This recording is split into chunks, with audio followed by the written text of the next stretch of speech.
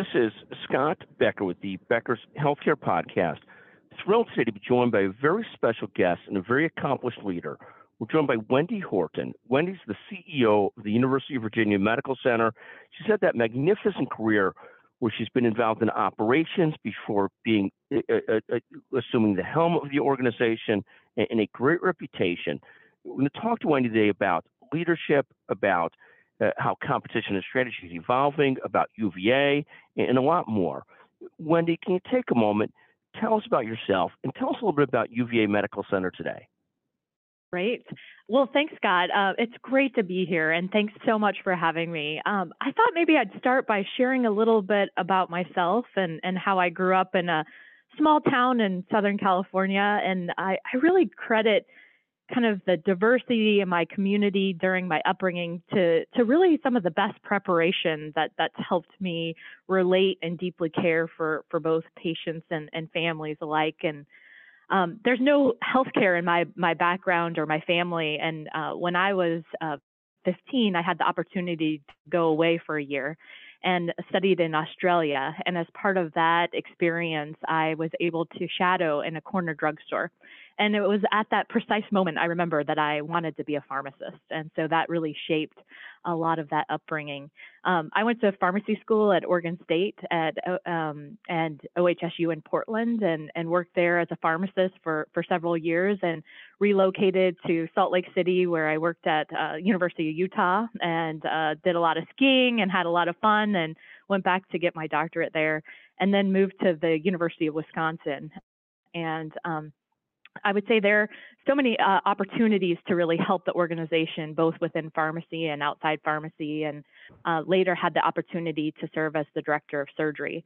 And this was really my first role outside of pharmacy. I worked in that role for 5 years and also went back to get my MBA and then helped build the hospital.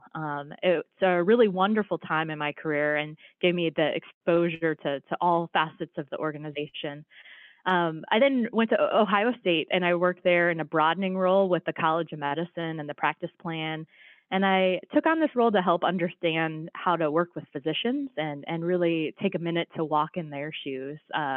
Helped implement the compensation plan there, a lot with physician recruitment, and really had the opportunity to study the academic side of an academic medical center, really understanding research and teaching in those important mission areas. And now I'm at the University of Virginia. It's an absolutely beautiful place here with amazing people. And I came here at the beginning of the pandemic about a year and a half ago and have the distinct privilege of serving as the CEO of the medical center here. And UVA is really what I would consider a growing tertiary and quaternary health system, now over 1,000 beds. And in July, we became full owners of UVA Community Health, which includes the 3 hospitals in Northern Virginia. And recently, just a few weeks ago, designated as a comprehensive cancer center. So lots of wonderful things taking shape at UVA, and I really consider it a very special place. I'm going to come back to a serious question in a moment, but when I look at the career between Cavaliers, Buckeyes, Badgers, Utes, and Ducks, any favorites amongst all the college towns that you've had the great pleasure of being a part of? Oh my goodness, that's an ammunition there. You know, it's been wonderful, the collegiality of all the sports teams and the rivalries between them.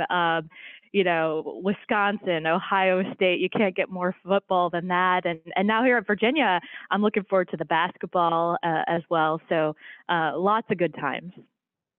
Well, I do know that the Virginia Cavaliers just absolutely beat up on my alma mater, one of my alma maters in University of Illinois a couple weeks ago. So football may be in the equation there as well. It certainly doesn't seem like it is in my hometown. Let me ask you a more serious question about competition and strategy. UVA has grown tremendously the last several years. The health system, the impact, the academic medical center, really has made great strides over the last couple of decades. How is competition and strategy evolving? You've been at a number of academic medical centers, which are just a magnificent part of our ecosystem. What are some of the things you're seeing when you think about competition, strategy, and so forth? Yeah, great question. I would have to say that COVID has really changed my answer to this question. The pandemic, as you know, has impacted how we think of competition and strategy. And before I would say competition, I thought of health systems and how we interface with markets and how we interact with new technology or maybe even the new entrants into healthcare. But right now, at this moment, I would say that the biggest competition from my perspective is really around labor in our workforce. And this is such a nationwide problem right now. And we always knew that we were going to be faced with the shortages. However, COVID's just really exacerbated this. Not to mention, some people are retiring earlier, and sadly, I'm seeing even some individuals burning out and leaving the profession altogether. So, the concept of becoming a traveler is gained in popularity, which, uh, from my perspective, further perpetuates the problem and really financially unsustainable for many hospitals and health systems. So, it's not just nursing; it extends to respiratory therapists and all our support teams. So the strategy, I think, is how will we redefine our care models? How will we deliver care differently? And how are we working to bolster our pipeline of talent for the future? And talk about that, and also trying to retain culture in a community and world where more and more people are working remotely.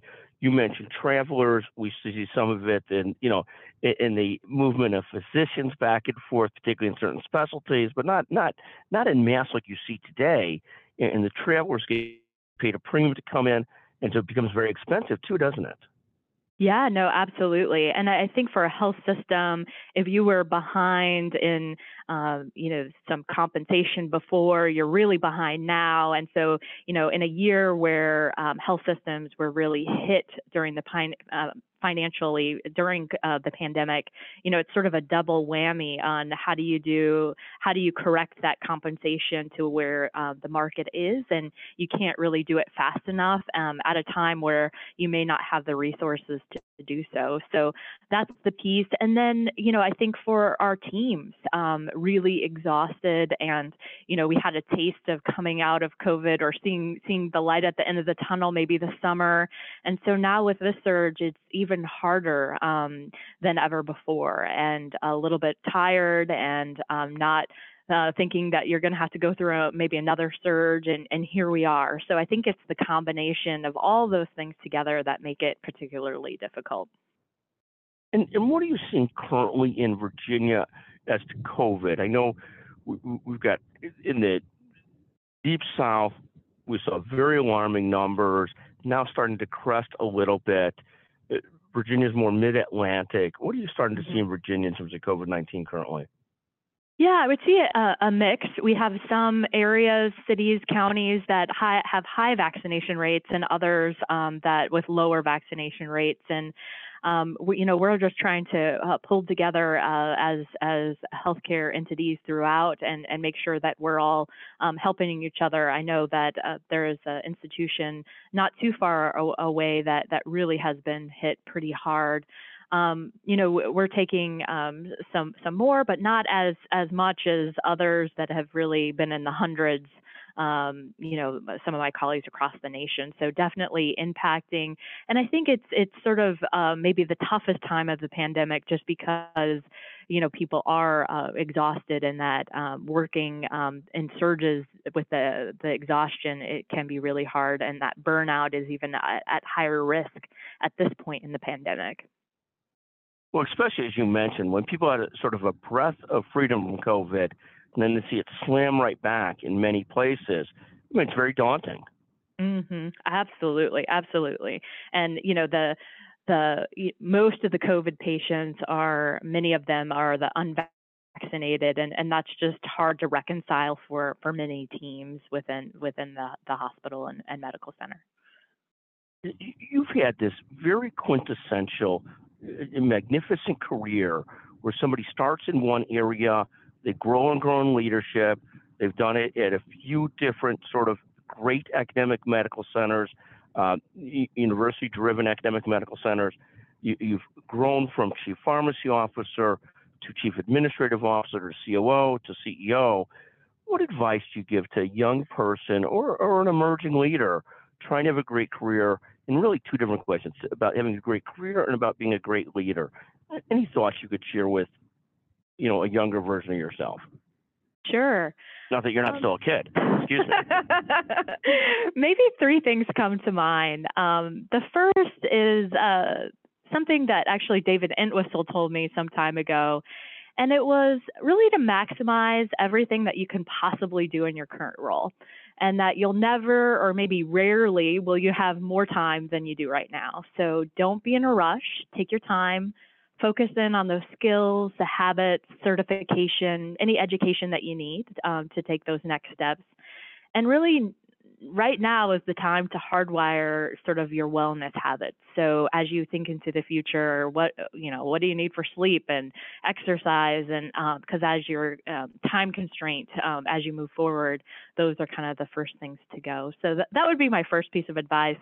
The second, maybe to develop an entrepreneurial vision and to be an executor. And what I mean by this is really become a sponge. Learn about your organization, where it needs to go, what the competition is up to, and maybe most importantly, where are the biggest challenges. Help solve problems and be an executor. And just really serve your organization. I think when you serve the greatest need of your organization, that's really where you're going to learn the most, I think, and also where the opportunities lie, for sure. And then maybe lastly, the last piece of advice I'd give is become a master communicator. Communication is just so essential, no matter what your role, and just becomes increasingly important as we advance in all of our careers. So really some great advice here, and I'll summarize all five, and then I'll talk a moment about the wellness issue that you mentioned because it's so important. But you said maximize what you learn in your current role. Whatever part of life you're in, you're hardly ever going to have more time to do so, because as you get more advanced, there's just more distractions in life in all kinds of ways, and many of them are very positive distractions, but they take away from your ability to focus. So you went and did your MBA early, did a number of other things early, and so forth. The second thing you noted was wellness. And I'm in my mid-50s. I don't like to say it too much on the air because people, might think I'm really, really old, but I'm getting there very quickly to my mid to late 50s. And if you don't, and you see this amongst your colleagues, if you don't start taking care of your physical and mental well-being relatively early, it gets to a spot in life where it's very, very hard to correct for errors that are made over 30 years of not taking care of oneself. So trying to make wellness and figure out what you need for wellness, priority, physical and mental well-being, becomes harder and harder and a bigger priority as one ages. And so I think so important. The third and fourth thing that you said, and I know you categorize this into three, is be an entrepreneur, look for challenges, look for problems, look for solutions, and be an executor. You have to also get things done. At the end of the day, people earn their stripes by actually getting things done as well, and you have to be an entrepreneur and an executor, see what the challenges are, attack them, put your heart and mind into them, and make them work. The fifth thing you said, and I know categorized into three, because, and that's partially my fault, but is be a great communicator. And at the end of the day, whether it's in writing or in speaking or how you communicate, it just at the end of the day, in terms of career success, in terms of leadership success, you don't see many leaders today that somehow or another aren't great communicators somehow or another. Doesn't mean they're great public speakers. It's good if they are, but it might be that they're very good with individual team-driven communications with their other leaders, with other cohorts and so forth. But somehow or another, you have to be a great communicator. Absolutely. Couldn't agree more. And Wendy, talk for one more moment about when you look at this year, and you sort of talked about this a little bit earlier in your discussion, what are the top three priorities that you look at now as you head towards the end of this year? Yeah, so the first would be our teams. Nationwide, we know that COVID's taken a toll on all of our teams. The staffing shortages are rampant, and there's really a new war on talent, and that's just really intensified. And so caring for our employees and teams within our institutions, for me, is my number one priority. The second would be UVA is embarking on a strategic planning process, and I'm just so excited for this to be on this journey. And we're adding our fourth mission area of community and health equity, which is really exciting to me, and I think it shows where healthcare is headed. And then the third would be to really modernize our operations. The demand for our services, at least here in Charlottesville, is at an all-time high, and we need to really be efficient as possible to make sure that we can serve everyone that needs our care, especially during the pandemic. Wendy, just a magnificent pleasure to visit with you. Incredible. If you've clearly mastered this art of communication because you're brilliant to talk with. I want to thank you for joining us today. What a brilliant career. I mean, Charlottesville is one of the great places in the country. So I know that you'll thrive there and the system is thriving. Thank you for taking the time with us today to visit with us on the Becker's Healthcare Podcast. Just magnificent. Thank you. Pleasure to be here. Thanks, Scott.